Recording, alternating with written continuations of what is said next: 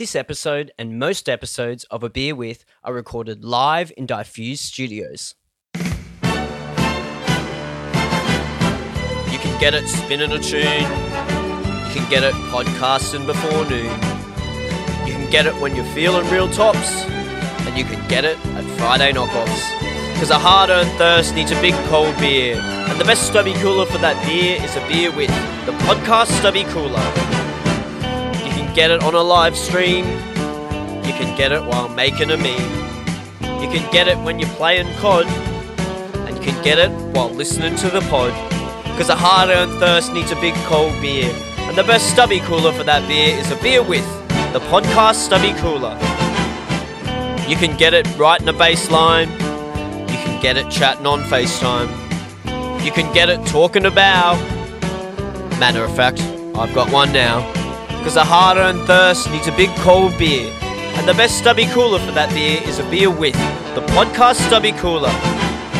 Go to the website, abeerwith.com, for all your podcast needs, including the one place to find A Beer With, the podcast stubby cooler. Hey guys, good to speak to you again. Jai here on Monday. It is the 19th of October, and today we've got Damo Cox on the show. Now he's the guy who started Sort of Kind of Music with Sarah Wilkinson, who, if you don't know, she's also part of Sort of Kind of Music and has got a lot of releases with those guys as well. I actually didn't know in this one that that Damo actually was in a polyamorous relationship, which he told me halfway through the podcast. And so there we go, two in 1 week. 2 in 2 weeks. Crazy that, there's actually quite a lot of people out there interested in this. But that's not all this episode is about. We only touched on that briefly. So, let's just run this music and get this episode underway.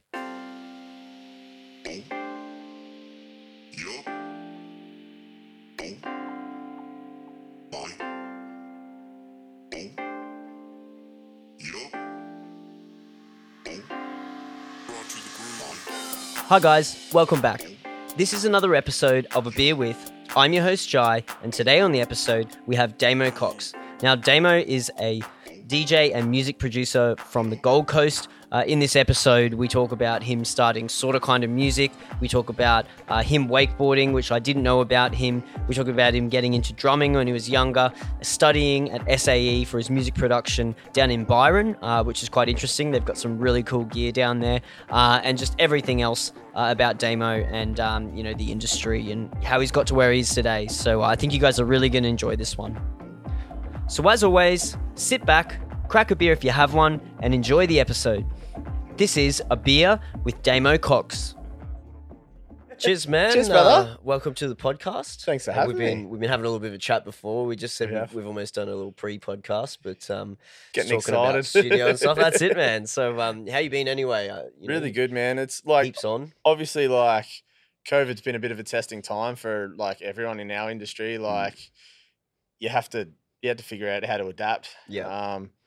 I guess I sort of like I began to do some streams and like do some stuff for our label. Yeah. Because you were streaming heaps. Like you guys were more Yeah, than once a week, eh? I was pretty much just like going hard because I was like trying to fill in all the time that I would have been playing gigs. Yeah. So yeah, I'd be like sitting at home and I'll go have a stream now. Like, yeah. It was more just any time. Yeah. It was more just a fun thing for me, like just to keep me occupied. More so than like trying to build something massive. Yeah. But yeah, then like sort of like started to pull back a bit from that just so I could concentrate more on writing and all that sort of stuff. So that's been going pretty good, eh? We're talking about that track. You got a track that came out this week, was it? Yeah, it came out on Thursday on Hot Sunday, called Took a Bite. And like it's so far the response that I've got from like a heap of the local crew has been really good. Like I'm so pumped. It's been the first release that have really sort of like it's hit the ground with some momentum. Yeah, it's a whole different feeling, I guess. Yeah, that's cool, man. Yeah, that's it. Sometimes it's just like it takes a little while to get tracks to work. You do a couple of tracks and it's like no one cares. Like no one even like and it's the classic thing of like you put a photo of a dog or something and it gets 1 million likes, and then you put a track and you're like, I've worked so hard on this. I've done, put all the effort in the world. And and then everyone's like, just cool, keep cool, scrolling. man. Yeah. So you've had good response then so far on this one. You've felt, Yeah. Yep. And there's been some names that I sort of look up to that have sent me little messages here and there just to congratulate me on the track, and that's cool, man. Yeah, give me some little bit of extra feedback, which has been real nice. Awesome. Yeah, I always sort of hunt out good feedback when I'm working on a track. Really just so that I can fine tune everything, and but to have actually people come back to me with that's cool. That is huge. That's awesome, man. And so you were saying when we were speaking before that this track sort of came together really quickly. Yeah. It came together over just one night, really. The core of the track. I basically sat down one Saturday night and just started throwing things at the wall. And all of a sudden, this started to come together, and then Sunday it was a bit of fine tuning, and then sent it away to for a couple of people to listen to, and before I knew it, it was getting released. That's sick. That's it. Like you're saying, sometimes the tracks they just happen, sort of it's just they come together really quickly, and then they're finished. Whereas I think you were saying that sometimes when you let them, or when they do take a while and stuff, you sometimes lose a bit of motivation or inspiration. The creativity sort of you hit a wall, and it's so hard to overcome that hurdle at times. Yep. There was 2 tracks that pre-COVID I'd been working on for a little bit already. And I ended up starting to do some production lessons with Kyle Watson. Through his Patreon thing over COVID. So I was sending him to him, getting some feedback, working on it. And, by the end of it, I was kind of I said to him when I'd doing the one-on-one chat, I'm I think I'm binning him. I've done as much as I can and they're just not working. He's just use them as a stepping stone. And I was oh, sweet. And that was pretty much when Took a Bite sort of happened. So you just got that, you that's it. You always write tunes and sometimes they never get released, or sometimes, I'd say most times. What do you reckon? 9 out of 10, you wouldn't. I suppose it depends how far through, but I reckon it's somewhere in that realm for me anyway. Yeah, I reckon it's probably a good 50% that will continue and get finished. Yeah. Other ones will just get put to the side, and I'll usually finish them, but it's I'll be nah, I'm not going to send this to anyone. It's not really that good, But I think it's good to finish the track. But I find that I like to put them aside when I've got to a point where I just can't get anything, and then sometimes I'll go back to it and just open it up and have this new train of thought, and it'll flow together. Yeah, when you've had a break from it for a while, and then you just you listen to it, and or tracks you've written ages ago, and you go back and listen, you're oh, that was actually a really cool song. I should finish that. It's that's always real interesting to go back and look at some of your old stuff. Oh man, looking at the progression of your production is such a crazy thing. Even the tracks that I have released, I kind of sit back now and I'm some of the early ones or something. Don't really wish I released that. But it kind of got me over that nervousness of releasing music. And I guess sort of that was where the idea of starting sort of kind of music sort of kicked off as well. The label. Because how long, you said it's been basically a year now? So it's been a year as an actual full proper label. It was the 5th of October. So that happened. Cool. But and so how many releases have you guys done now on we're up to kind of 10. Yeah. There's been some good stuff and a lot of sort of local guys and girls and stuff. So far we've had stuff from Heiser, who's based down on the Goldie, and Just Jacks, and also Scrix, who's up here as well. So it's been good. It's been good to support locals. There's so much local talent getting around, and in Brisbane especially. I always say 100%, man. But I guess there is everywhere. It's just we're here, we see all that all the time. But Australia really is producing so many good artists. It's not funny. Yeah. And like And they always have. Yeah. You know, for ages. Yeah. Yeah, for sure. Like, Yeah. and I guess like I just want to really help push good music, like stuff that me and Sarah are vibing. Like that's one thing with the label. We sort of agreed that we both have to be 100% sold on it. Both love it. Yeah. It's both like both of us want to have to get up and dance when we're listening to the track. Like it's on got to, demo. It can't be just like one of you is like, oh, I'm not really sold on it, sort of thing. Like, you've like if we're not both sold on it, then you know it's not something you can push. Then you've got to like be excited about it as well. You don't want to be releasing stuff for people and be like, oh, I don't really like it. Like that kind of defeats the purpose, I think. So, but yeah, we've been pretty lucky, like with the demos that we have had sent to us. Like it hasn't been a great deal of people, but yeah, it's been good stuff that's sort of been sent to us so far. Cool. And so that's awesome. And so you are open to like other cities and places. Yeah, it's just for that sure. So far, like your local scene, everyone sort of knows. Yeah, everyone gets talking. Yeah, cool. But you are, like so for people from Melbourne, Sydney, for or sure, man, overseas want to sign. So, and the vibe for people who maybe haven't, listened to any of the releases. Give everyone an idea of like what the. So yeah, it's pretty much like me and Sarah both are house heads. Through and through. Both love our tech. Yep. And so that's sort of where we dive into. But we're pretty much open to anything. Like Heiser's track that he released was this real funky, like sort of disco-y house vibe. Like just had this awesome vocal to it. Just sold us instantly. Yeah. Whereas like Just Jax's was like a bit heavier, a bit more chunky. Yeah. Same with Strix's. So like we're pretty open to anything like that comes our way.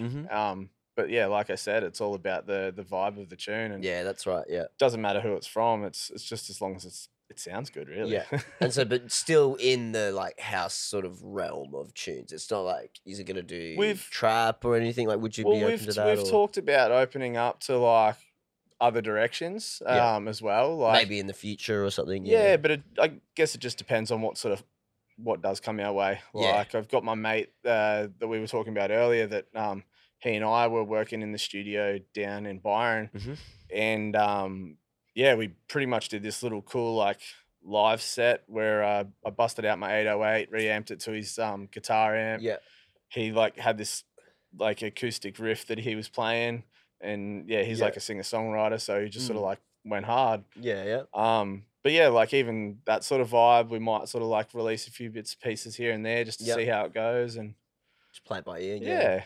I suppose if I almost fucked it up. I suppose if like you guys got to love it though. Yeah. If you guys aren't really into those other genres, I suppose then it's going to be hard. It's a little bit harder, love it. Yeah. But like in saying that, like her and I both have a super diverse taste in music as well. So that I guess that's why we sort of opened that conversation up to in the future should we go down these others, try some other things and just see like I look at like labels like etc where they've had the releases of Fisher, but they've also had like I guess Rufus and all that sort of stuff and like pretty diverse and stuff. So like I guess sort of that's my thoughts in the direction like stay open, but have our sort of main. Yeah. And people sort of will know, so far that if you listen to the tracks, like you sort of get the idea that it is that techie house sort of, or disco sort of vibe. But I think in the future that's something you guys could open up to, And for sure. And really try. So, so what, like, how did the label start then? Like, was it, like you said, it was you wanted to release some stuff and so you and Sarah are already friends and stuff. So how did you guys sort of, come up with I'd sort of had a bit of the idea to kick off the label. So I'd sort of started doing bits and pieces, fishing around for where we're going to get it to like distribute it out through and whatnot. And doing all that back end research side of things. I'm not like super business minded, whereas Sarah has a bit of a business background. So like, when she had a track Back and Forth that she'd finished up and it was ready to go, and was looking to try and get it signed. Yeah. And I guess the conversation just sort of happened between us, and I was like, well, I'm sort of looking at starting this label. How about you come on board with me? We'll just see how it goes. And so like Back and Forth was the first release as the label properly. Yeah. Like I'd released a couple of other tracks of my own earlier, but it wasn't like the big rolling start to to it. Yep. But so that was kind of the first one that we were really like pushing for the label. Which, like it went all right. My Mind, which was the collab that her and I did. That managed to sneak into ARIA charts for a few weeks there. Yeah, cool. I remember seeing that. That's sick. Yeah, it was kind of went for the Michael Bibby kind of vibe on the like track itself. Yeah. And then had like Sarah do the vocals. Yeah, but like it was cool to see like something like that that was a collab like sneak its way into the charts. Yeah, it did pretty well. Yeah. So what was its highest spot? It got to, that one got to 77. Yeah. So I'm yet to have a track crack the 50, but yeah. See how getting we go. Getting closer. Hey mate, still getting into the ARIA charts at all is always great because then people at least see it. Yeah. Well, that's it's been a really cool thing with like starting the label is we've Just Jax's last track, it managed to sneak in there as well. Yep. Sarah's had a couple of other tracks that have got in there. I think the highest was 29 with Got Me Feeling. Yep. But so like that was huge for us, like as a label, to see things actually starting to like people are getting behind the stuff we're releasing. So, that's it. Because then they are, because like otherwise it wouldn't be in the ARIA charts. Exactly, man. Yeah. So it's like the hard work is showing there that we're, I guess, finding music that we like and putting it out there, and people are supporting it, which is unreal. Like, it's a good feeling. Like, exactly. Yeah, especially when you're doing it all like yourselves as well. Like you're doing the label, and then if your track's on the label, it's like, well, I'm actually doing everything here. Like the label, so that's cool that it's getting some success and stuff. And so is there any other future plans for it that you guys have coming up? Like any cool releases or things you're looking at, or compilations or anything like that? Is there any plans for something? I've actually I just finished up another track a couple of weeks ago. Yep. That we locked in yesterday for release. On sort of kinda. Yeah. I wanted to, because it's been a while since I've actually put something out on the label. Yeah. So I kind of wanted to put something back out on my own label. Yeah. So like it's pretty much just a follow up to Talk About It. Just to keep the ball rolling. Yeah, that's it. And then Sarah has just sent away another track to be mastered. So cool. It's awesome. I think you said you got one. You got a master back just recently that we're going to listen to afterwards. Yeah, that's the one we you're talking about. Yeah, cool. So that one, have you got any ideas on release dates for that, or in the next? That's going to be month or something, November 16, I think it was that we locked that so in. You sort of thought about Yeah, you're going to release that one. Yeah, so cool. Fully locked it in yesterday. Yeah, just to get it all happening, all sorted. Yeah, that's it. And so with music, then I think you were mentioning before that you were doing. I don't know if it was now I can't remember if it was before we started or not, but you're doing audio engineering or your audio degree. So where have you done that or are doing that at? Yeah, so I'm down at SAE in Byron. Yep. So I've been doing that for just over a year and a half now. Yep. Although half of this year's been at home. Thanks to COVID. That's it, yeah. I suppose especially to get down to Byron because it's across the border, It was definitely a pain in the ass for sure. That does. But I've heard that the Byron SAE has some really awesome gear. Dude. I think Johnny, who owns a studio with us, was saying they've got like a big... They've got the Neve desk or SSL or something. So they've got it's like Neve 75 custom, SSLK, Duality...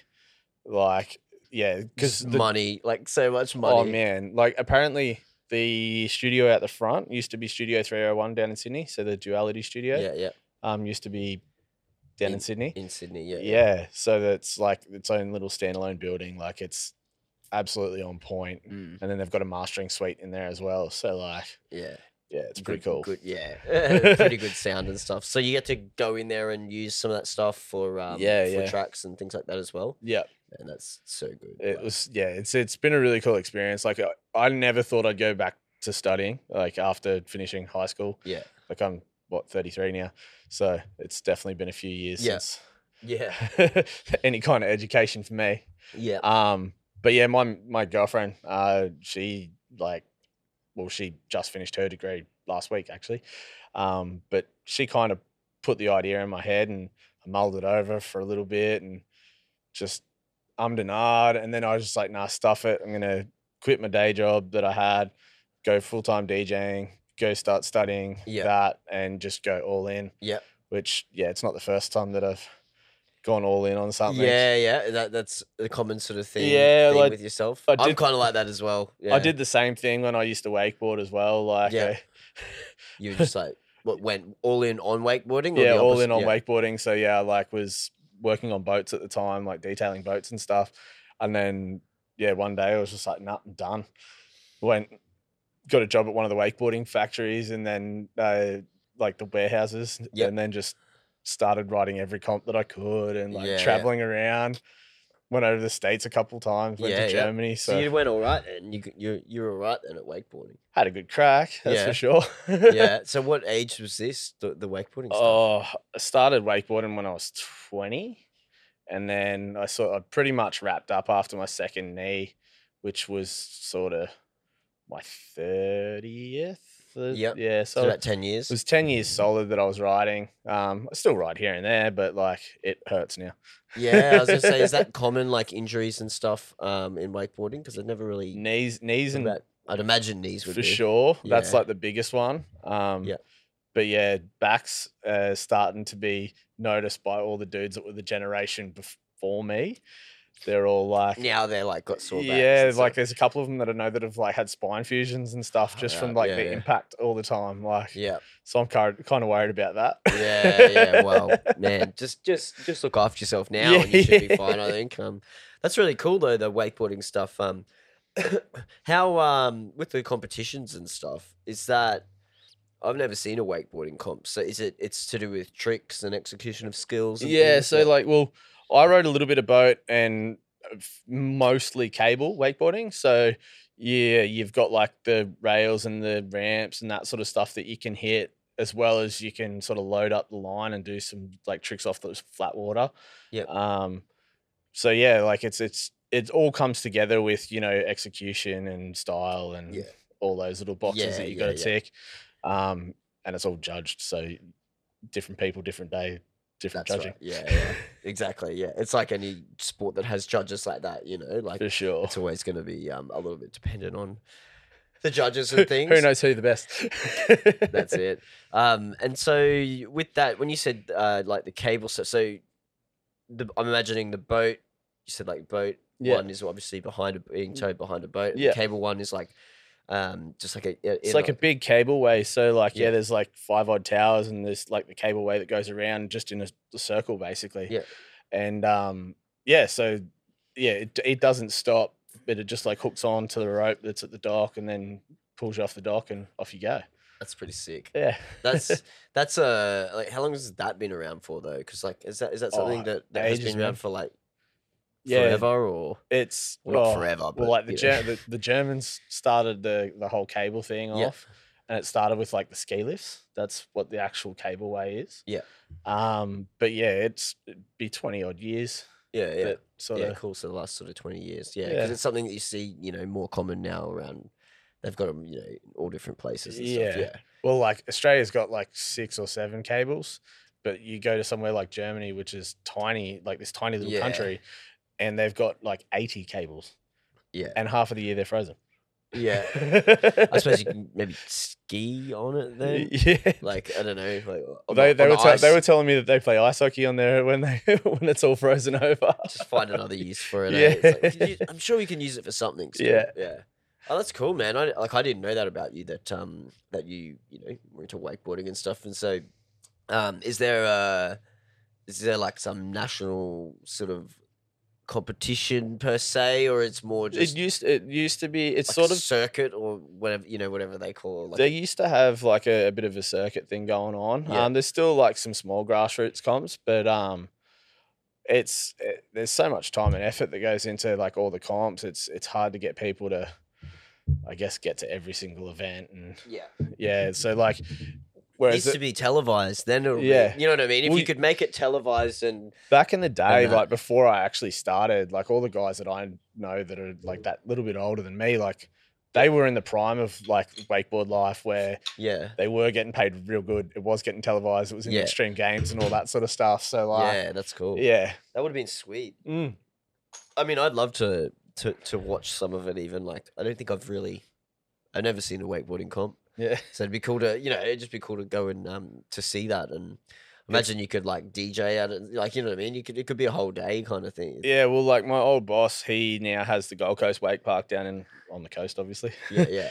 But yeah, whenever they have like a big event, he's always like got me on the phone. Yep, Damo, want you to come down. Yeah, I think maybe I've seen you DJing at one or Yeah. something, or like a little bit of a live stream at one, or you Yeah, they love it. maybe Like Insta story or something. Yeah, like Instagram stories. it's good because I can get. It's one of those like events where I can go and just play what I want. Yeah, it and doesn't matter. Really, It's a good time. It's just sort of like some music in the background yeah. for people, so it's not just a boring fucking. and everyone loves You know, it. dead So it's silent, just yeah. like adds to it. So it's, it's Yeah, good. that's cool, man.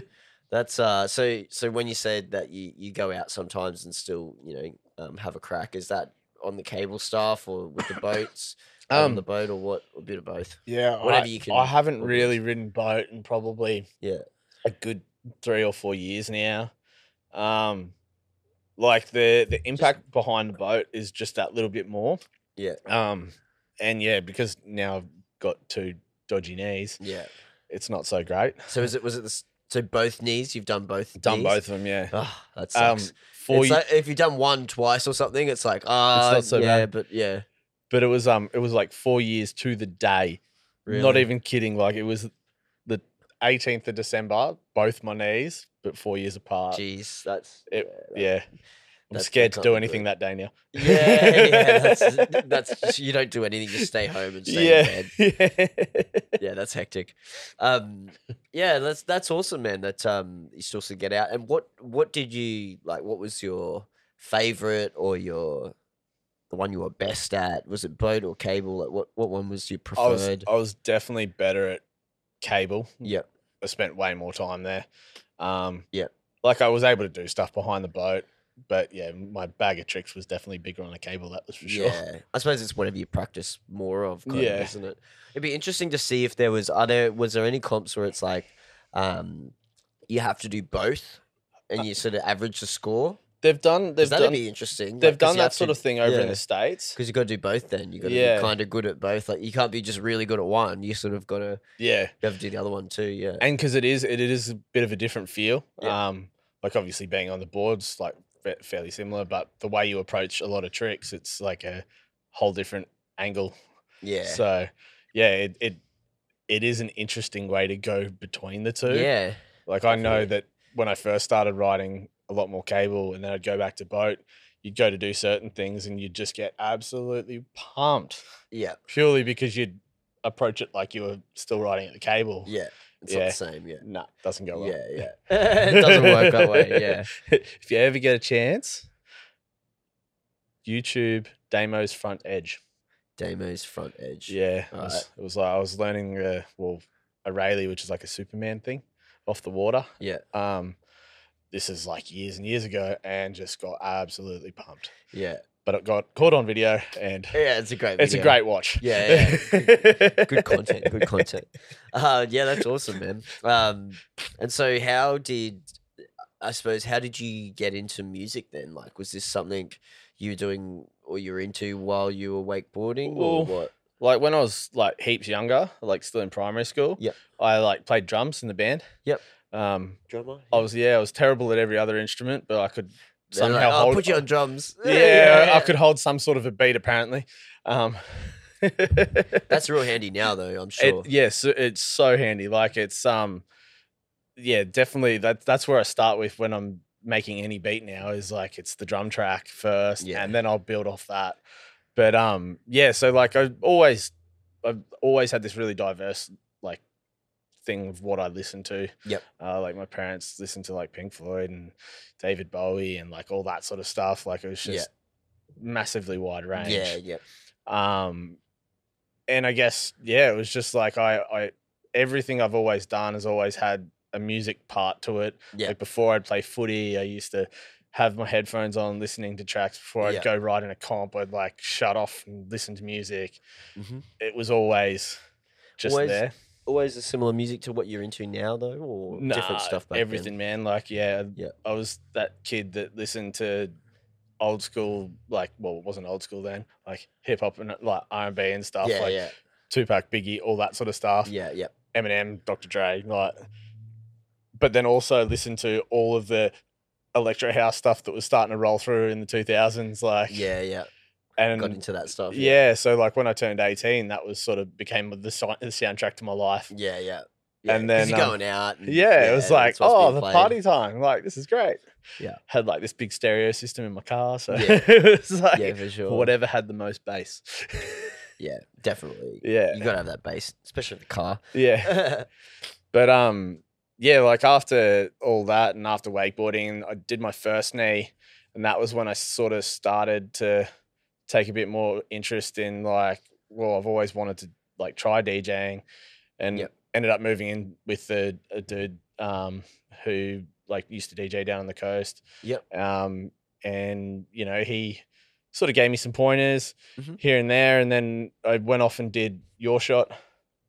So that was like 2015. I did Your Shot. 2015, yeah. So you're in the 2015 cohort. Yep. How was that then? How did you go with that? That was unreal. That was where the name sort of kind of came from. Yeah. So me and my mate Mitch Kuhn, we both did it together. Yep. And played like the last set before the finals on the Sunday. Yeah. So it was like fully rammed in the courtyard. So it was pretty epic. Pretty awesome. Yeah. It was up until I played Splendor, that was like the biggest crowd I'd ever played in front of. I was just like, this is sick. Yeah. But so like it all sort of stemmed from that, and it was just once I got a taste for it there and played in front of that, I was like, that's it. You get that taste. Eh? I'm like, this is me now. I'm like, what better job could I have picking music while I'm working? Yeah, exactly. Yeah. And what kind of music did you play then in that Your Shot set? Was it? It was more like future house, like the old sound of future house, like gritty sort of sound before it transferred to like big room sound. Like, it's just, I think I know what you mean. Yeah. Like the Charmy and that all kind of sort stuff. Yeah, cool. Yeah. That would have been pretty fun, man, doing it like you said, when it's rammed right on the, because it's right before sort of the final. Everyone's sort of still there hanging out. Everyone's like had a few drinks now. Everyone's They're all excited as. Yeah. No, that's awesome. And so when so that's where you learnt to DJ and stuff, and then how did you what happened after that for you? Like, how did you sort of get your first gigs and sort of transition from doing Your Shot into, maybe playing some gigs and doing some stuff? Obviously living with my old roommate LP, like he had a heap of contacts on the coast, and so like he got hit up for a few gigs that asked if he could fill, pretty much. Yeah. But he had his residency that he was doing, so he sort of was like, "Oh, I've got Damo. Like, if you want to take him." Yeah. And so I started playing like the odd gig at Central Lounge Bar in Surface, and then ended up LP and I had a radio show for a little while together. And was that on Radio Metro? Yeah. What was that one called? That was called Arctic Zoo. Okay. When was this? That was just trying to think if I. That would have been 2016 that we started that one.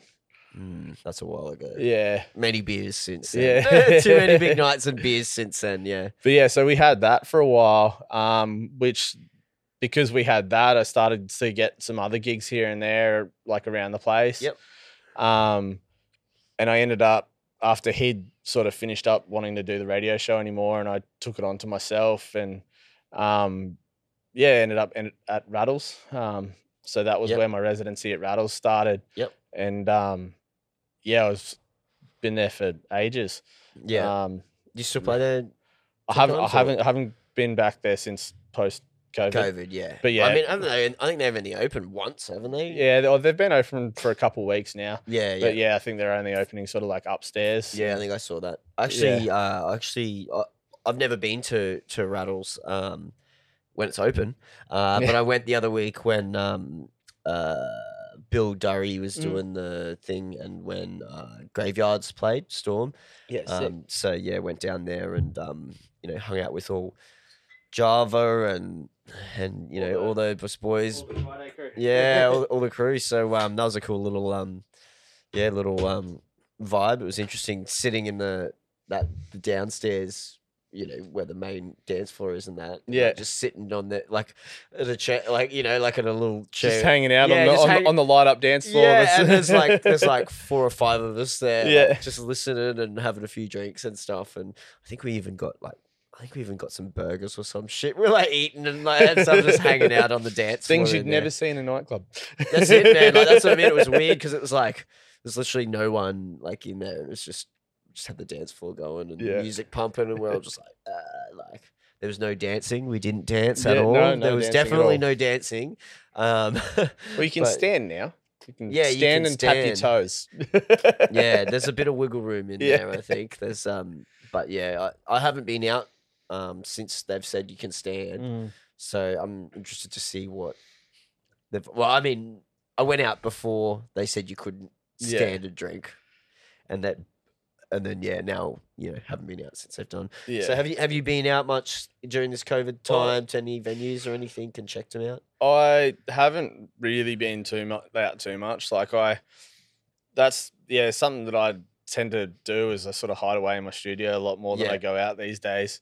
I'm pretty much the same. But, but go out every now and again just to see people or see something going on. Yeah, exactly, man. Like I played on Queen's birthday weekend, which was the first weekend that people could stand up again. So that was nice to play to standing up people. Yeah, that's right. Yeah. There was no dancing, I swear. Yeah. Definitely no dancing. No dancing at all. But yeah, no, that was an awesome night. And yeah, it was good to just sort of be back behind the decks and playing a fun set. Yeah. But yeah, so other than that, I popped out on Thursday, like Thursday just gone. Me and Sarah were going to go celebrate by getting tattoos for the 1 year for the label, but everywhere was closed. So we just kind of popped into a couple of places that were open just to see what everyone was doing. Yeah. But yeah, it's just a different vibe at the moment. Like it's not. It's different, isn't it? It's interesting. It's, yeah, it's weird, but it's and it's crazy too. Like in Brisbane, it's to get in places is just hectic. It takes forever. And social distance lines, like but you've also got to you got to do the check-in thing with the code, and I think on the stupid move on our part, but on the Sunday when it was the long weekend, we went from here. We went to Felons, like 6, dinner time basically. So probably the worst time to be trying to go to somewhere on the water. Yeah, that's really like a nice venue like that. And so I think we waited for over an hour in the line. Just to get but we got halfway. We're like, well, we can't leave now. We've waited. We've committed. We're there. Everywhere else is going to be ages to get in anyway. So we'll just go in here. And that's become the thing. It's you're standing in line. Yeah, okay, we've committed to hanging out here now. So if we go anywhere else, we're going to have to start that hour wait again. Yeah, exactly. It's insane. I even went to a few a month or whatever ago. I went to Prohibition, and I got there at 9. Yeah. Thinking, oh, sweet. I should be able to get straight in. Because at 9 o'clock in Prohibition, there's 10 people in there usually or something. You know what I mean? It's just... Yeah. It's quiet then. Man, the line was up to the corner in the valley, and I had to wait half an hour to get in at 9 o'clock. It's probably the only good thing that's going to come from COVID is people will probably be keen to get out a little earlier. So that's if you are playing that opening set, for a lot of people. Dude, it was packed in there. You'll be like playing to like a full room. An actual room, yeah. Yeah, it was packed, man. Like, so yeah, I just went in there and was hanging out with Lurk in the booth, and you know, you can still perform. So yeah, that's it's not dancing; it's a performance. Yes, exactly. Yeah, so yeah, we were up there just hanging out. So yeah, it's definitely interesting and different. You got to make people not dance, but still have a great night. Keep the vibe up. Keep the vibe. Yeah, it's like keep people buying drinks and stuff. It's interesting, interesting vibes. But I think one really cool thing that I've seen come out of it in terms of events and nights and things is Sub Rosa's doing the Dark Kitchen nights, and that's essentially just producer nights. So it's they play all their own. It's just people playing their own music. There's no playing other people's music. So it's really cool, man, because I hadn't seen that yet. It's awesome, man. They've done I went when they did like a housey sort of one.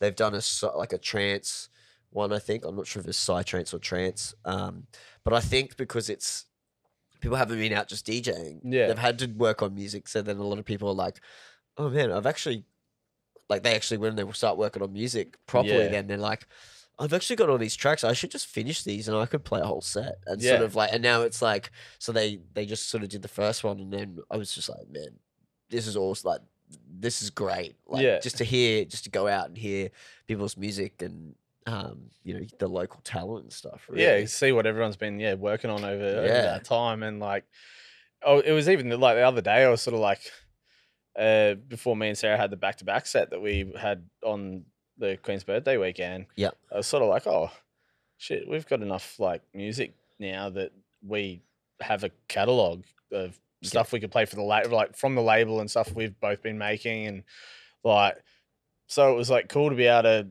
have just a folder of stuff that was our stuff that we could play as well as other people's stuff. But like it was a different feeling, like being able to go into a gig and playing a bunch of your own tracks. Yeah, that's cool. As well as just like other like good tunes. Mate, you'll have to hit them up for a Dark Kitchen one time. Maybe because they are pretty. I'm pretty sure Rob's sort of like, if you've got enough tracks, hit us up, kind of thing. You know, for anyone, because it's not like DJs where there's a million. You know what I mean? There's not a million people. There's only a handful of people that who can actually play a whole set with their own music and have it like decent. You know, so I think that's really cool, you know, another little cool thing that's maybe come from COVID. So you'll have to. I think it's gonna it's definitely gonna separate the guys that were I just want to be a resident like weekly DJ to the guys that want to sort of take their stuff to the next level and you know, bust out of the mold, I guess you could say, and push themselves. And I think the people who are, you know, like yourself and like so many other people that are doing stuff in COVID, that's I think people forget that like everyone's watching. So it's like you see people who have maybe just like gone, oh, I'm not going to do anything. It's like, well, you know that everyone's watching and seeing that you're not doing anything. Yeah. And then people are like seeing, and even people who are doing like the wrong shit, like, you know, fines and stuff, people are watching that shit too, you know, like, so it's interesting. I think people forget that. Yeah. Oh, for sure. Like I know, like when I stopped streaming and I sort of went quiet for a little bit. Yeah. I, you know, spoke to a few people and they're like, oh, how come you're not streaming anymore? Like, just wanting to know like what you're up to and doing, like if you're all something good going on, you're all good. Yeah. And but like just the fact that I took that step back so that I could fully focus on the music, do other stuff. Like you just sort of change that mind frame, and then because people don't think you're doing anything, they just sort of like put you on the back burner, and then all of a sudden when you start telling everyone about what's going on, it's sort of like, everyone like perks up and they're like, oh, what's going on? Yeah exactly. And that's been the same like for me, like, you know, with this podcast and everything. I've spent so much more time on this in the last year, and I haven't written a lot of music, you know, whereas lately I'm trying to get back in and get back into the music, you know, start writing again, and stuff. So, you know, I think that's something you got to do though. You've got to For choose sure, where to man. put the focus on and stuff. So it's cool that you recognize that you wanted to do that and did it. So, and you've enjoyed that so far, like writing tunes and stuff. It's exactly the place where I'm sort of like my direction in my head sort of heading. Yeah. Like I've got so many things that I want to tick off. Yeah. And like I guess I've always sort of been really sort of goal orientated in my own mind. Yep. Like I'll have a whole lot of things that I want to tick off, and some are so far out of reach that I'm like, and I'm like so critical of myself because I'm like falling short of it. And it's hard to get past that too. Like I'm lucky that I got my missus who's like so good with like changing the way that I am sort of thinking about things. But yeah, I fully just went mind blanked. And you were just talking about like production and loving, getting back into it and doing that. And that's what you want to do, kind of thing. Pretty much, man. But yeah, like I was saying, like there's so many different plans that I have. Like I want to do my own music. I want to push the label, and like I really wanted to break the mold in being just a consistent resident weekly DJ. Like I love doing that. Like I was, playing every weekend, but like wanting to get out of like the coast and Brizzy, and like I went up to Cairns last year and played up in Cairns. Did a bit of touring and stuff, Yeah. And you enjoyed that then? Yeah, it was rad. It was, played at the Salt House up there, which was like pretty chilled vibe, but like it was just something different. It was cool. Yeah, go somewhere else and do something. Yeah, so I want to try like, I was talking to a couple of boys that are like based down in Melbourne, and I want to try and get a couple of gigs down there in Sydney and whatnot, and take things to the next level. Yeah, and I guess that's where the music comes into it. Like, if you want to do that, and like I love writing. I'm really, really enjoying love writing music. So it's all sort of just working really well, and it's just, I guess everything just is falling into place at the right times. Yeah, that's it. You've got to. If you love the actual, I always say, if you love the thing, the process of it, and not the result, you're always going to do like way better. For sure. Actually enjoying, like you said, writing music and making, and when you're in the studio. And I always tell people, like, one of my favorite things is when you've got some drums going or something, you've written your drums, and then you like write like a bass line, and it's just like, you're just like, I just made that. And you're like, you play it and put it on loop, and you just sort of like stand up in the studio by yourself. I think I've nailed this. By yourself, and you're just like, like you just do a little dance, like, little dance or something. You're on something when you're like sitting there and you're bopping your head away, listening it back, and you're like, this is good. This is good. I like this. Just got the groove happening. Like, no, that's one of my favorite things, man, is when, when that happens. Like, even I probably wouldn't say over DJing. DJing's pretty fun, and you get the audience reaction and the energy, and it's pretty great, feeling. But that's definitely one that's up there for me when I come up with that, and then I like bounce it down and put headphones on and just have a listen on headphones too, because I know what my fucking headphones sound like, and I have a little listen on there, and then be like, oh yeah, that's sick. Like, start listening to it on every other device that you've got kicking around the house. Do the phone test. Well, actually, interestingly enough, we just got a because we at the studio here where we've got the Plugin Alliance bundle. So the subscription, so you literally get every plugin on Plugin Alliance. Yeah. So when they bring new ones out, you can try them. Yeah. We just started testing this new one, and it's I can't remember the name now, which kind of defeats the purpose of telling everyone about it. But it essentially what it does is it shows you what it will do to your track, the normalization on all the different platforms. Yeah. And then you can also put like a filter over it to hear what it will sound like on your phone, on earbuds, and it actually will That's cool. Change it. So you can actually sort of preview it on your studio speakers, what it will sound like. Man, it's interesting listening to the different, like Spotify, iTunes, Tidal, like what they do with the normalization. Like, like the loudness penalties on how much softer it is, because you flick between them, man, and it's like Tidal is got the best. Tidal like fully goes like hard when it comes to like the quality of sound. Yeah, whereas like it's like Spotify, if you don't have that 1 dB of headroom, then they compress it down and like all of a sudden everything gets real muddy and yeah, it's interesting because like you put it on you listen to Tidal, it's like real loud, and then you put it on like the Spotify one, and it's like the volume just goes right down. And you can actually see the volume on your meters and stuff, so you can actually see like, oh man, they really do turn it down a lot. Yeah.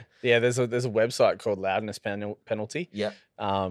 Which I got from one of my lecturers, and you can throw your track in there, and they come back with how much all those sites will turn it down. And you're just like, oh, that kind of hurts. Like, did all this work to make it loud? And now they're gonna just turn it down. I suppose it's different. Like, you know, if you are writing club tracks, for sure, you know that you want it to be big and loud for the club. Like, it's not, you're not really writing it for people to listen to on earphones and headphones, like through Spotify. But I guess like when it comes to that, you're almost got to have it mastered at 2 different levels so that you have a quality in someone's car or on someone's headphones, and then quality when you're in the club. The radio edit and then the extended one, which I saw you had on the new track. On Took a Bite, yeah. So did you was that something that the label Hot Sunday wanted you to do, or thought? They hit me up and said, do I want to do a radio edit? Obviously, like the extended one is like 5-6 minutes long or something like that. Yeah. So it's kind of long, but just for the radio edit, it just sort of kept it a little bit more tight. So the vocals came in earlier and all that. But had like Klaus do the Klaus Hill do the mastering on that. He is unbelievable. Yeah. But wizard. A wizard. Oh, absolutely, man. Like, before I'd used him before, like I'd had everyone tell me like how good he was, and it's just haven't used Klaus yet. But I've spoken to him about doing some stuff. He's like, definitely. He's quite literally like whoever, like all these, like all the crew that I know that are well above me. Yeah, that's who they were sending their stuff through to. It's interesting. I've heard of some other guys who are really good too. I actually have used in the past Nicholas Di Lorenzo from Panorama Mixing and Mastering in Melbourne. Oh yeah. But he does a range of different stuff. But he uses a heap of analog gear as well. Oh, cool. So you get that warmth, little bit of analog flavor in there. Yeah. So but he's really like consultative on stuff. He's like, cool. I can just send him stuff now while I'm writing. Yeah. And be like, what do you think? And he's like, yeah, it's cool. Like, you should like try to, you know what I mean? So he's someone who's not, it's not like you just send him the mix and then he sends the master back. It's like, he'll be like, so what's the vibe of the track? Like, what are you going for? Like, do you want it to be, and I'm always like, man, I want it dynamic. Yeah. I want like the drops to be loud and the breakdowns to be like soft. Yeah. Like, so it's interesting the way he sort of looks at music and stuff. So, but I'm definitely keen to try try a Klaus master, as they call it. Yeah. Cool. So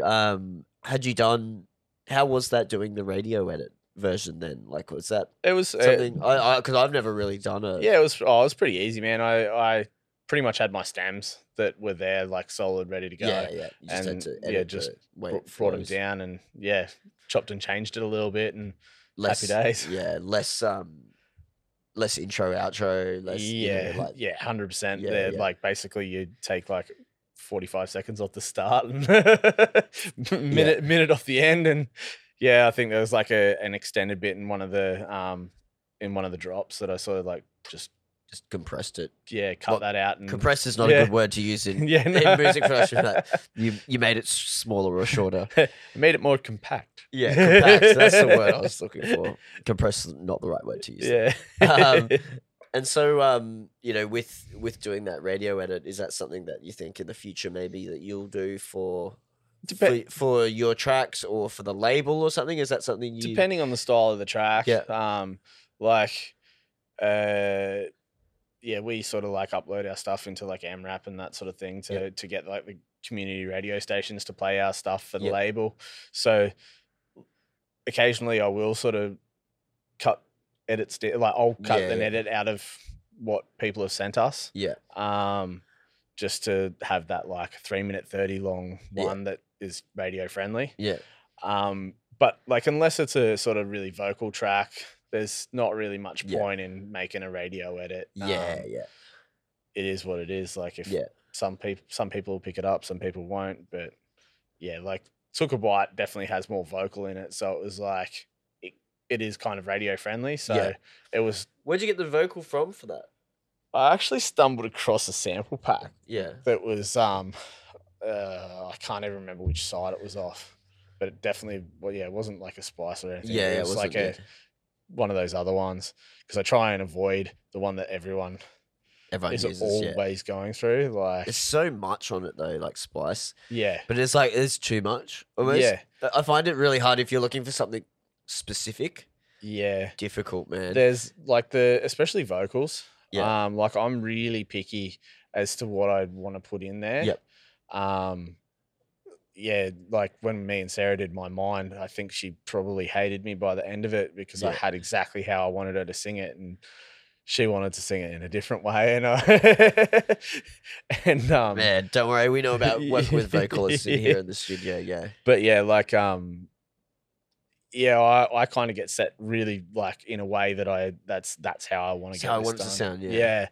And like I stumbled across this pack with like these really whispery vocals in it, and like it would have been sick to record it with somebody, but it's really hard to find vocalists that you can sort of get to do what you want, like without and it's hard to find. I find that it's you've either got people who have very little or no experience, and that's really difficult to work with them because they've got no little experience, or the ones that are really good, and they want can't afford. They want thousands of dollars for a track, and it's I find it's really hard, that middle ground, to find people like you're saying, and that's sort of like the problem that I've had, like who sort of hunted for somebody that I can work with that's happy to work on lesser rate, I guess you could say.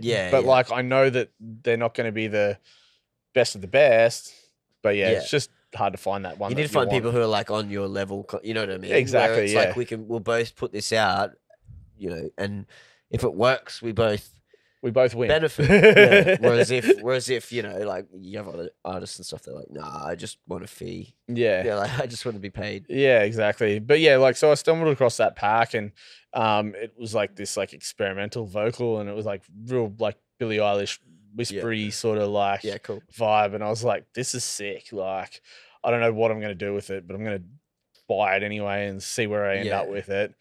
And like Took a Bite and my next track, Rolling Away, that's like the same chick's vocals, and I just basically chopped up you have to hit it. You have to find out who the chick is. I've been digging for it, like trying to like I've gone back through this thing, and like all I could find was that the guy who made the pack, it was his sister, and that's what it says in the blurb, and I can't find anything more than that. And I'm like, I just want to know.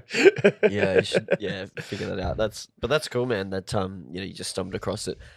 Man, I struggle always to find vocal packs. So do I, man. So samples, like vocal samples and stuff. And like that just worked well, and ones that aren't like haven't been overused. And shit like that too. And like, that's the thing is there's a lot out there that have been overused, and that's kind of why when I look for a vocal sample, if I don't have a vocalist, I don't look on Splice. Yeah. Because I know that there's definitely a few tracks that I've heard that are Splice vocals. And yeah, man, it's interesting because like the like a heap of like G house and like techie G house tunes. I I had all these tunes, and I was like, found this I think it's I can't remember the name of it, but it's a G house fucking vocal pack. Yeah. And like and I listened to all these samples, and I'm like, oh, that's from this tune. That's from this tune. And literally like every sample in that pack has been used like multiple times. I'm like, oh, that's where they got that sample from. Like, and it's like just literally like I'm going through, oh, that's from that track. That's from that track. That's from that track. Like heaps, man. Like just but I mean, like great samples though. Like there's some cool ones in there. That I think I used one on one of my tracks, Bless You. Yeah. It's like sneeze on the mic, that's how I bless you. Like, and it's like Yeah, it's hilarious. But yeah, you know, when you find those sample packs that you're like, oh, you're just everyone's like, used this pack. Yeah, That's where all those samples have come from this one genre that I found. Yeah. So yeah, it's always crazy with that. And how did you get into production then? Did you? Well, like when I was living with LP for a little bit, and we had the Arctic Zoo thing. Me and him, he more so was like making some like little edits for us to use in the radio show and whatnot. And you know, we lived there together, so I was sitting there right behind him watching what he was doing, just learning a bit. And yeah, like I was like, well, why not give it a go myself? So I started chipping away, and yeah, probably the first like 20 odd tracks that I tried to write were just terrible, really. Mate, everyone's first 20 tracks or whatever are terrible. Actually, except for someone now I've forgotten who I was talking to. Buster Flux last week. He's got a label coming, and he said there's this one dude that he's signed for the label that's he said like it's his first track, but he didn't like do one track and move on. He's like he was finessed it. Yeah, worked on it. And then the dude, because he told me about that, and I commented and went, "Oh, I'd love to hear it" or whatever. And then the dude sent it to me, the track, like the guy who wrote it. And I was like, man, that's a sick first track. Yeah, like, you know, like. Yeah, no, I fully respect like crew that like can sit there and like smash out like that one and just really like keep nail working on it.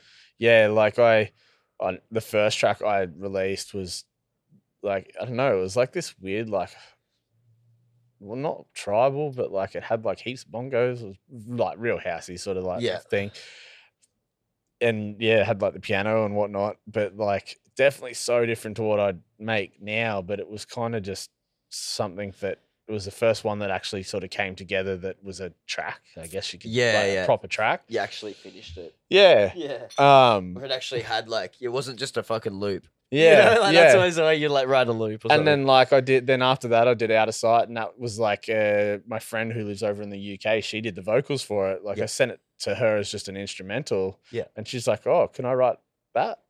And I was like, yeah, sweet. So she recorded over there, and then like this is before I was sort of like doing any of my audio engineering or anything. So like I listen to those tracks now and I'm just like, oh, could have done with some more work. Yeah, but like, everyone has that. Like, you know, I listen to a heap of like old stuff. I'm like, it's all right, but it's like, I could do way better. You know, it's the same even to like now. Like you start something and then you start something a month later and you're like, I don't want to work on that other old track. I want to work on this because it's way better. Like it's that trap you fall into. You know, like, for sure. Yeah. Like I was saying like earlier, like I'll be writing tracks and like sometimes I'll just get up to a block and I'll put it to the side. So like I know right now on my computer I've probably got 5 or 6 tracks that are like pretty much just drum tracks with like a little bit of extra stuff in them that I can sort of open back up, and if I've got a new idea, I can just sort of start writing. Yeah, I love doing that too. Like you said, you write tracks that maybe you don't use or whatever, but maybe it's got a good like the drums are cool still. Yeah, man. So you can just delete everything else. Just keep that. Keep the drums. See what and you've got a basic structure of a song. Yeah. And then all you got to do is like write a bass line. Yeah. Add a lead, put pads, transitions, like so good, man. I love that kind of stuff. Yeah.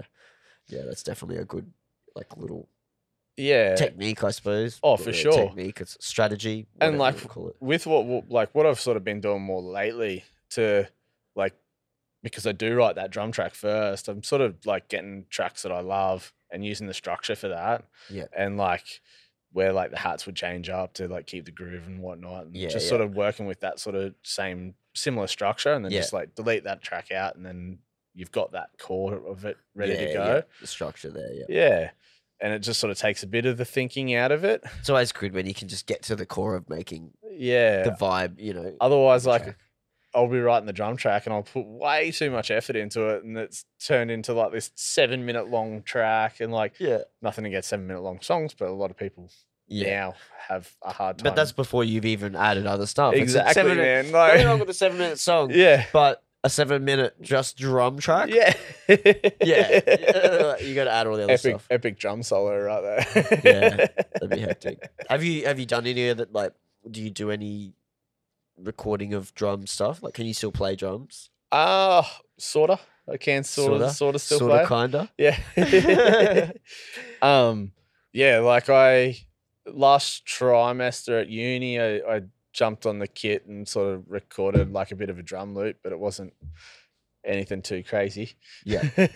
But it was more just to actually get the sounds recorded and resample them and whatnot. Like, I do enjoy, taking those sort of aspects and, creating my own thing with it. Yeah. I guess that's why I bought the 808 or the TR08, like the replica ones that roll. Yes. Is it the small? Yeah, it's about yay big and Oh, so so you're talking about the the TR08, yeah. TR08, yeah. Not the little 808, the little tiny ones that they started doing, the boutique.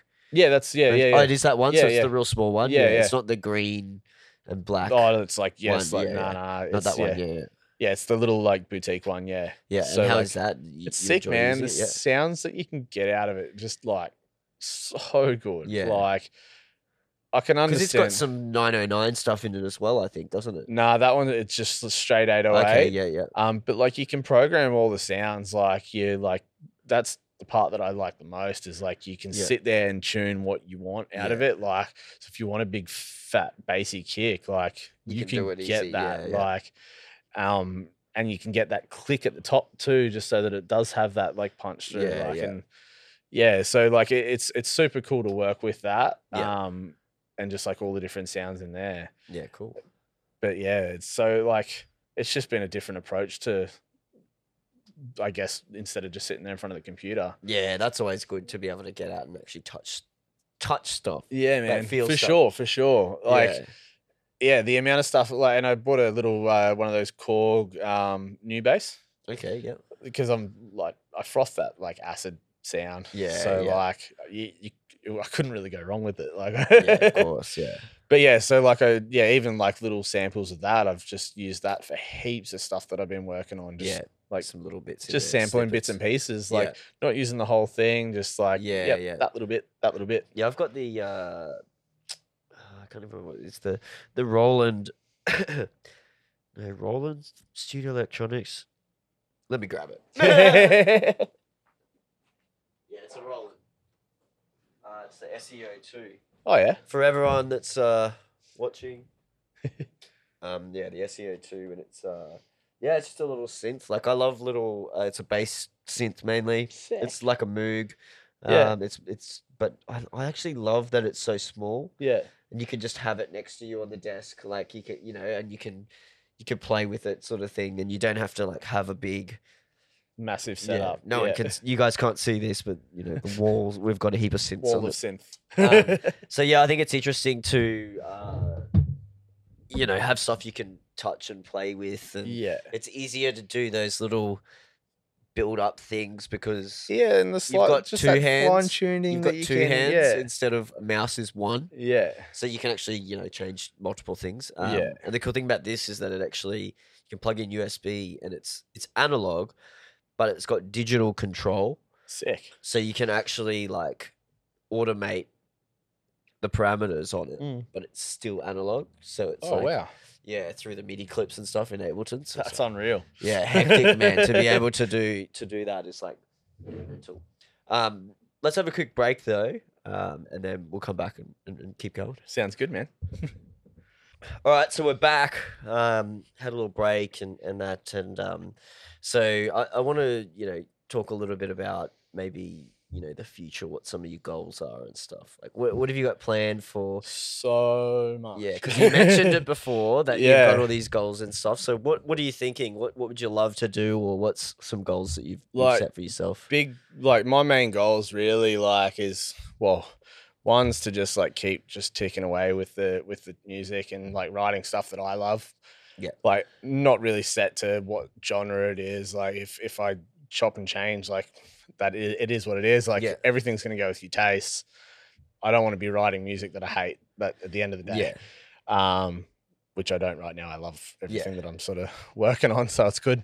But yeah, other than that, like building the label, and really sort of like helping, like especially like artists that starting out but like writing really good stuff. Like I want to be able to like help them sort of like push through and like get that first release out and help, I guess, like, I don't know, help them with the hurdles that were like hard for me in the beginning to like put stuff out.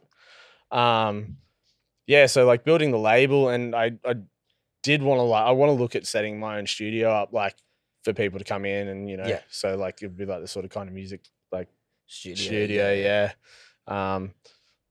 Probably down on the coast, like that's Man, that I can definitely run you through that kind of shit. I'm actually next week on Friday, Johnny, who owns a studio with us, he's going to come in and have a chat. We're going to talk about all that stuff because he's been on before, but it was when we were in the old studio. So now we've gone through a whole process of setting this place up, and we're moving soon to set another place up. So it's something that we've had to learn a lot about. Like the sound treatment and room size and everything. For sure. And so that'll be a cool one to listen to, I think. Because I'll definitely be catching up on that one for sure. Yeah, anyone who wants to learn a bit more about, and that's what we'll focus on in that one, because he's already been on. So if people want to know about his musical journey and past and all that kind of stuff, they can just go back and listen. And I guess that's like with me, like I guess that's why like when my missus like sort of suggested to me like to go and do the degree and give it a go, that was kind of like the end goal. So it's like I've got that audio engineering background, and then if I've got the studio there, then it's like something that keeps me rolling like down the track, keeps me involved in the music and enjoying myself and getting to work with rad people all the time. That's it. And like I love that, like just even if you're not working on your own music and you're like helping someone else with music, it's still enjoyable. 100%, man, 100%. Like I obviously haven't been doing it like that super long time, but I've been lucky enough to have some really, really good influences around me, like in the way of like getting feedback, like I mentioned before, like with Kyle Watson's little like Patreon thing, and like guys like Wonga I talked to get some feedback. Color Castle, Christian with Hot Sunday. Craig Roberts has been massive for me. Like he's like the best with feedback. Like breaks things down to exactly how I understand. Like it needs to be tougher. Righto. All right. How am I going to make this? Yeah, for sure. But like having like people that have been around for a long time and just know what needs to be done. They can give you their opinion and stuff. For sure, man. It's and huge. Actually, like, it's a good opinion. Yeah, it's someone you trust. Yeah. Yeah, like if you surround yourself with people that are like amazing at what they do, then you don't really have anywhere else to go but up. Yeah. So it's something that I've always like tried to put myself in the position of being around people that love what they do and have that drive and that passion to be the best they can. Such a cliche saying, I know it's cliche because it's true. Exactly, man. Like I always say that, like, sayings are cliche because they're true. And it's like the older you get, the more these things like just come into play, and you're like, oh wow, like I remember people saying that, but like forever. I didn't believe it at all. And then you're like, it's so true. Yeah. Well, that's why this is so great, like, to be able to do the podcast and stuff, is because like I get to hang out with people every week that are, you know, like inspired and passionate and like into, motivated to do stuff. So that's, I get that little added bonus, from talking to people every week. And then it's like someone tells you a little story or a technique or something. Go, oh man, I need to get in and write it. Go try that. I need to. It just helps to keep you, motivated and that. Like, I had Wongo come over during COVID after he did his big live stream, and we did like a bit of like a production lesson. Just went over like all my tracks that I was working on, and like he just gave me a couple of these like little points on like with my kick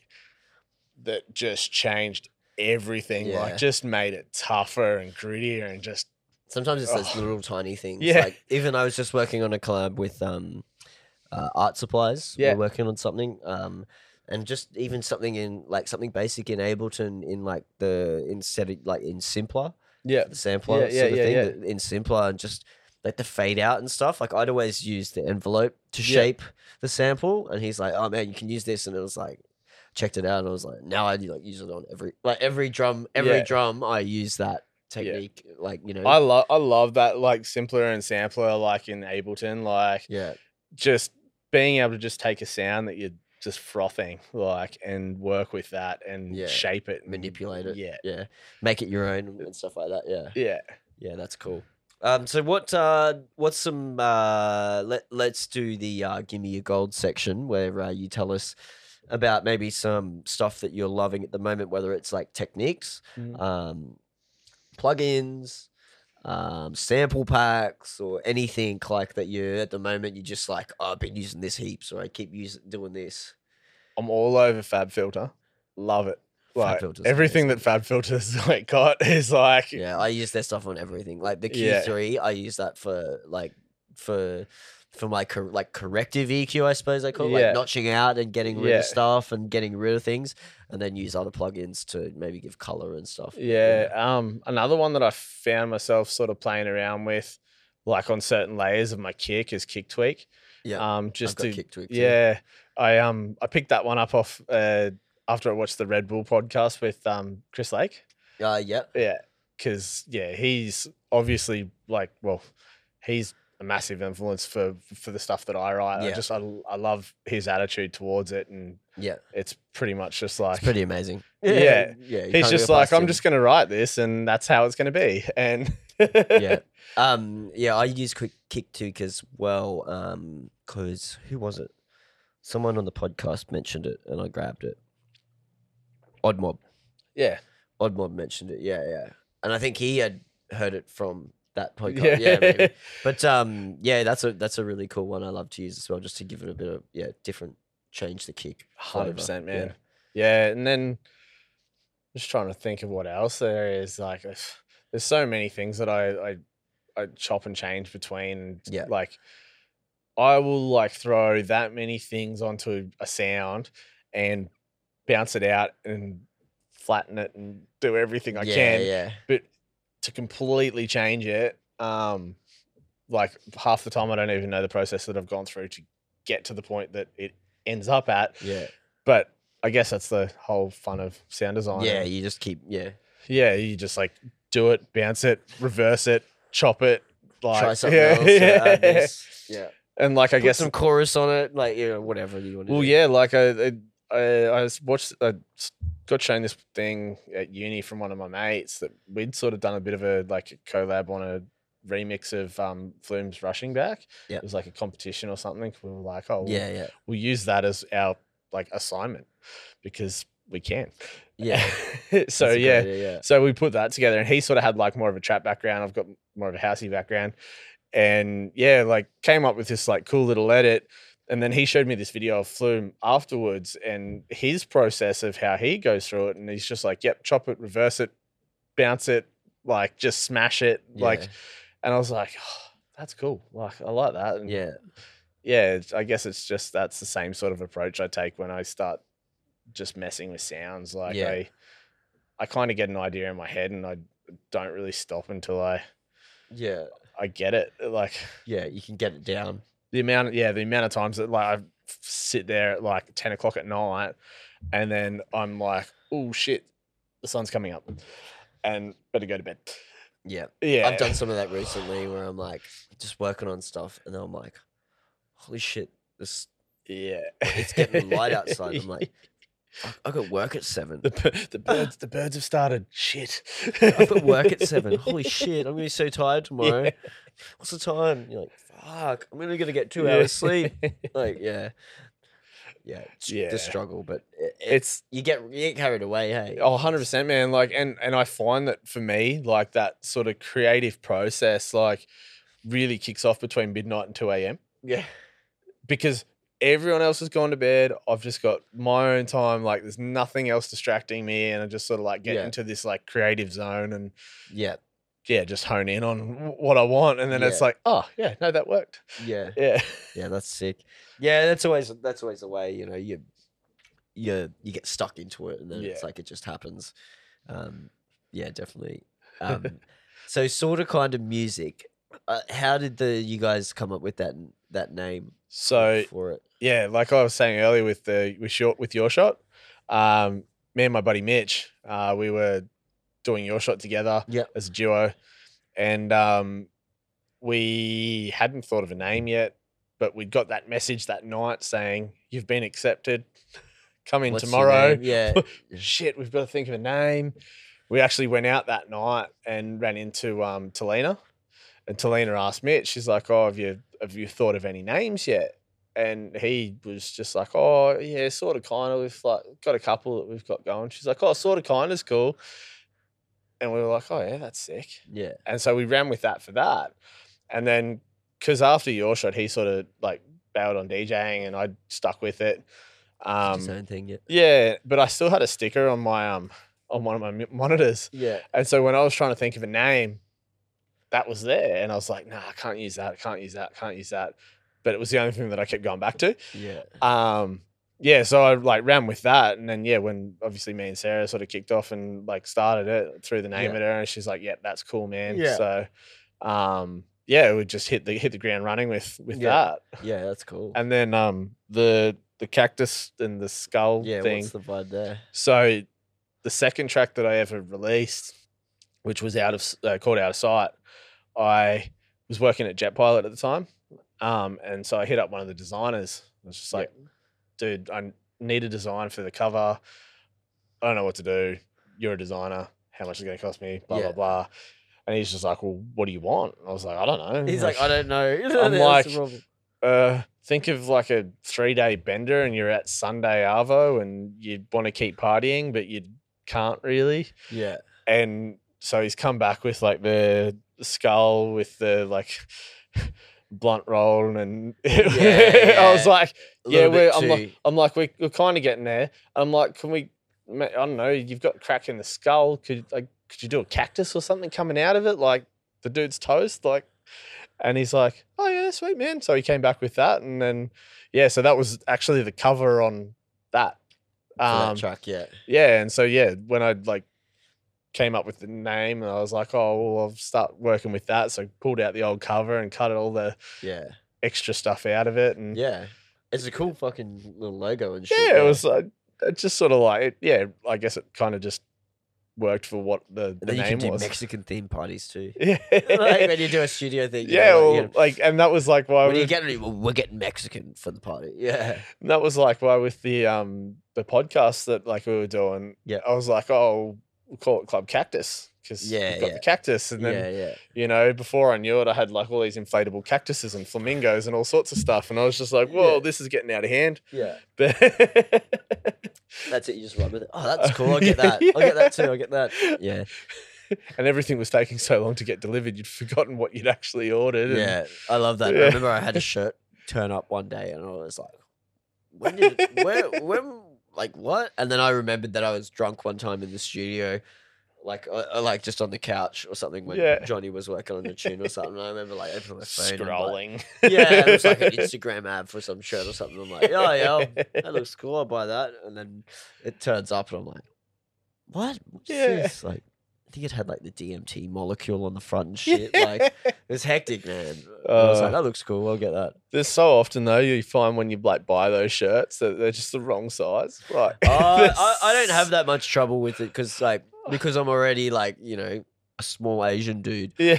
I fit small Asian clothes. Fair. So it's fine. Like, like I can order a small or a medium and it actually fits because I'm the same body type as the Asian country where they're making it. I swear every time I order one, if I order a large, it's like a little fucking crop top on me. Yeah, that's the problem, man. Like, sizing internationally. I don't really have that problem, so I'm lucky. Lucky. Yeah. That's it.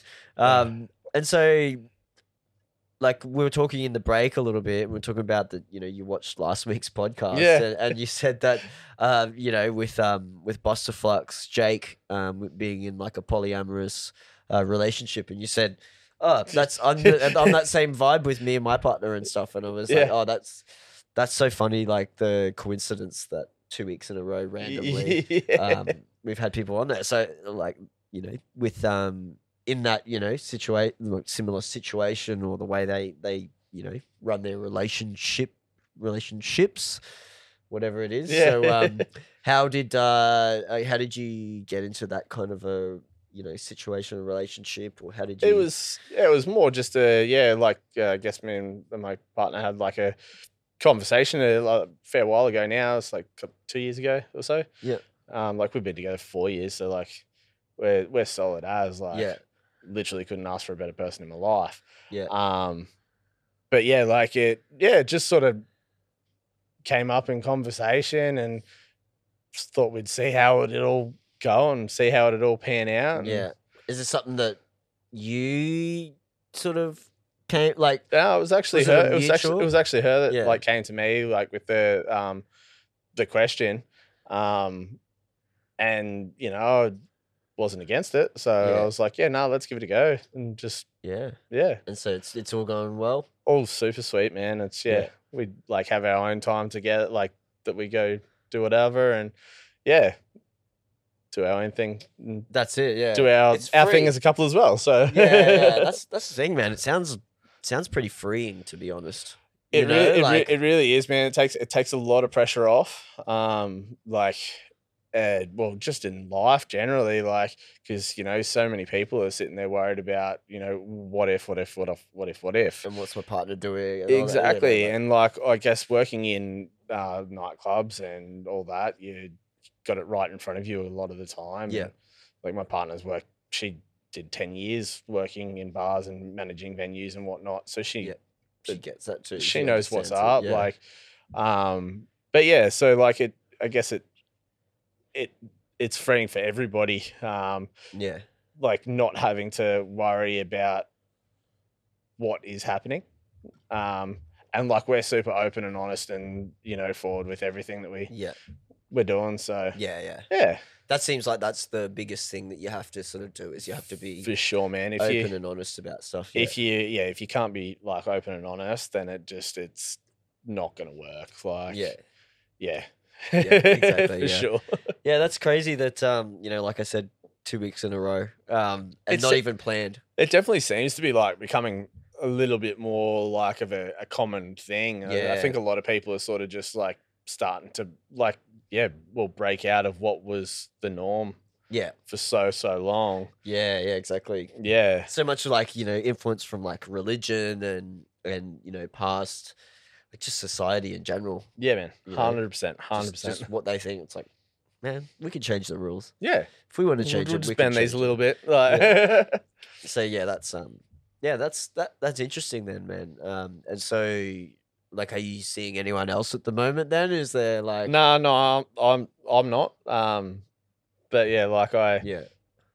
if whatever comes along, like Yeah, that's it. it's like That's the thing about it, man. Like, it doesn't seem like something where you actually are like, you have to go out. it's not like you're sitting there hunting for For more partners or anything. It's like, it well, if I literally find someone, like it's cool. takes the pressure off like life in general. Like Yeah. it's I guess it's not like when you are single and you're like, oh yeah, no, I'm like super keen on that person. Like I'm gonna Yeah. like pursue it super hard. Like Yeah.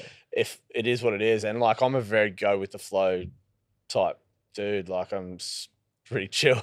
Yeah. So yeah, if like something comes along and it's something worth sort of like getting to know and Yeah. pursuing and Yeah, for sure. then it's all good. But I guess it's you're not missing out on a what if opportunity in life then. Yeah. And like with my partner, like it's we're, as I said, like super close, and like Yeah.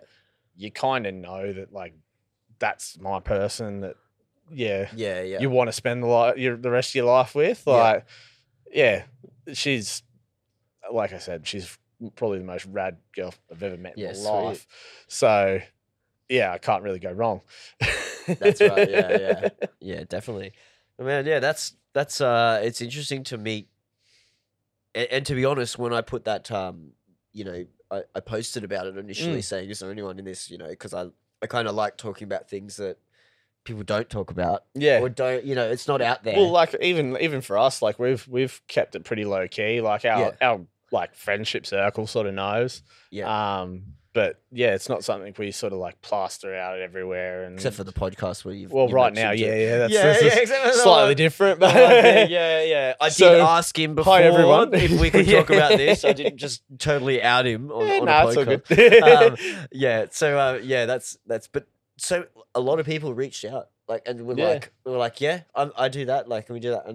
But a lot of people were also like, don't really want to talk about it on a podcast because it's not talked about and people don't get it and it's not, 100%, man. Totally makes sense. And like from like my mate's point of view, like the dude mates that I have that do know, like their questions are like more like a judgy sort of question. It's like, oh, like that's not that bad, dude. Like you just got to change your mind frame.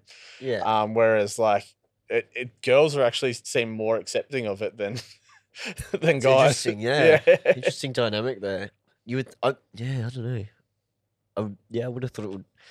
I don't know. Maybe it's because of like the general societal thing of where it's like that's my girl, kind of thing. You know what I mean? Like, and that's that's I guess the mentality for a lot of. But people. then again, like girls are like that's my man. So it's like that doesn't really work. So I don't know. I'm sure there's a reason. Each to their own at the end. Exactly. Yeah. So what do we got coming up from you? Like music or so we've got like some releases coming. I've got we're going to listen to soon. Got one track that's like good to go. That's locked and loaded. That's going to be November 16th. Obviously, Took a Bite just come out on Thursday. So anyone that's watching this, go give it a listen. Go check it out. It's really dope, man. I was really impressed by it, actually. Like because I've listened to all your tracks and the progression. Yeah, it's definitely like a really dope track and a good progression. And that's the thing is like COVID's been such a big progression curve for me. Like I've been able to really hone in on what I wanted to make and how I wanted it to sound, and I sort of took a step back and listened to a lot of other music that I take influence from, and like just breaking it down into what it had and what analyzing I was missing. Like because a lot of my other tracks, they were, I guess, a bit more minimalistic in the way, like certain aspects, like just like more so like textures and stuff that just weren't there. Like it was, like I guess as my music's matured, it's all sort of started coming together, and there's bits and pieces that I'm adding in now that I wouldn't have added in before. Yeah, but it pulls it all together. Especially if you're trying to write like a club track that you want to be like pumping. Yeah. It needs that movement the whole way through. Yeah. You don't want it to get boring. Yeah, exactly. Yeah. That's the hardest thing, really, isn't it? Yeah. It's easy to make loops and then add layers, but to make it actually progress and have that flow. Yeah. I guess that's been the biggest sort of like learning curve for me, is just working on that groove and the flow of the track. Yeah. But so I've got those like a couple of tracks locked in. Like at the moment, like post COVID, where I'm sort of like trying to get back into the kind of post COVID still. It's it's weird though, isn't it? Because it's like it's this weird spot. You can see the light at the end of the tunnel, but it's so far away at the same time. It's so far away, but like at the same time, it's like you could like it could all just go to shit again. Yeah, 100%. Like the stadium last night at like up here. It was just like, that was actually a fuck up. Hey, like everyone's like they actually fucked up. It was like a ticket thing. I've literally seen like everyone posting about it, and I'm like, well, yeah, they fucked up. Yeah, it wasn't. They didn't plan to do that. They didn't plan to have a massive to have 20,000 people out there, but. And like I'll take a lot of flack for saying this, but it's not. People got to understand that it's not actually about stopping the spread and it's about reducing the risk. And so, an event at a stadium that goes for 3 hours, that's outdoors, is to allow that to happen, compared to allowing all the nightclubs where everyone's drinking, same drinks, dancing, sweaty, in super contact, close to either. making out, even like 3 nights, 4 nights a week for huge numbers of hours, Yeah. the risk goes through the roof. So much higher. And then you look at the comparison to the money, like Yeah. you know, like the Sun court, because it's about managing the Oh, risk versus the reward. Yeah. And so, you know, the risk might be a bit higher for the stadium stuff, but the reward is a lot higher as well because it's a lot more money for that short period of time. It's broadcasted throughout Australia. It's pulling the money. So it's pulling money and eyes and everything. So like I understand everyone's frustration about, you know, oh, how come they get to do this and we can't do this? But I think we really need to remember that our friends in Melbourne can't even fucking leave their houses. So we need to stop bitching because fucking those motherfuckers are fucking looking at us and thinking, what fucking lucky bastards. What lucky bastards, and they're whinging about not being able, you know. So you know, I see all the sides of the story. I'm the same, man. And but at the same time, I'm sort of like, come on, guys, just chill out a bit. We're so close, but we're so close to getting there. Let's just all keep, you know, doing the things we need to do to get there, and you know, maybe we'll do some weddings or something at some venues. You know, like, but well, now I think everyone needs to chill. Like, we've got it pretty good, and we're working. As of November, something. they should just have weddings in every venue every weekend. Then everyone can dance. Someone gets married that night. Just have an annulment the next day. There's ways around this, fam. We got this. We got this. 100%. Someone just starts a new club called the Wedding Club. The Wedding House, or something like that. Who's got a venue? Hit us up. Let's start it. But yeah, like, you know, I haven't said this online yet or anything, and this will be the first time that I'm saying it. But I think people need to maybe just check themselves a little bit, and I understand that it's it's fucked our industry. It's frustrating for everyone. Like I mean, I understand it's fucked our industry for a lot of people, and it's really hurt a lot of people, but. At the end of the day, we've got it pretty good, compared to a lot of places. Oh yeah, man, for sure. So like I think on the other hand too, like after all this is done and dusted, like you're gonna find that the people that want to be in this industry are the ones that are gonna stick around. Yeah. So it's probably only doing us all a favor. It's like a reset. Yeah, it's like the full stop reset, and you know. Yeah. Now everybody that's still here are the ones that want to make music, want to push what they're doing. Like it's not just about being the person on the stage. Yeah. Being, you know, with the DJ, just dropping bangers all cool, night. Yeah, it's not about just being the cool person on stage. You actually do. When all that goes away, you still love the music. Yeah. You know? And like I guess that's something that I sort of look at with myself. Like I'm not a big show person, like on stage. Like I am fully just like into what I'm playing, and kind of more so get lost in the vibe in that. Then like I'm dancing away to what that's going on. Yeah, obviously reading a room as best I can as well at the same time. I'm more in it for the actual music and like playing stuff that I think's dope. Yeah, exactly, man. Because like, you know, so you must be an 87 model, as well. So I'm an 87 model as well. So that's so I think, you know, when I started, you know, in like 2008 ish, it was that vibe. It wasn't, you weren't the guy on the stage at the club.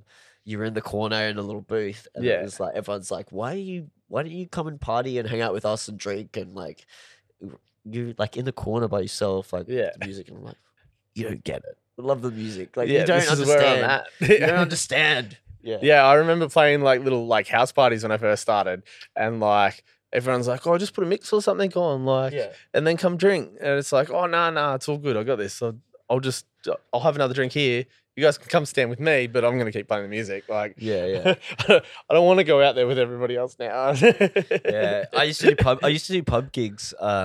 And I'd go and hang with people, and I had a little wireless controller. Like MIDI controller. So I could like go like 10 meters from the decks and like sit down and have a beer with some people. But just like, and it just had like a few buttons, a knob, and so I'd make the knob the crossfader. To cross between two tracks. Because it's a pub, I'm just playing like, you know, rock tunes or Pubby whatever. music. So, so it's like you don't have to actually like mix shit. So you can just sort of like drop something as long as you know like what's coming. So you can go for a couple of songs and go and enjoy yourself, have a beer or whatever, and then head back up and stuff. Yeah, so that was always really fun. That's pretty solid. Yeah, to I think Wellington Point Hotel. Maybe I did that a few times. Yeah. But that's a cool little piece of kit that thing I've got, but I don't use it enough. I don't even know where it is, to be honest. I guess you kind of like once, like obviously you're not playing as many pubs now. Like yeah. So like I don't even know when I played a pub last. Yeah, so like I guess you get to that point where you want to be behind the decks the whole time because you've got that set flow happening. That's true. Like the only other time I've used it was when I did my mate's wedding. Yeah.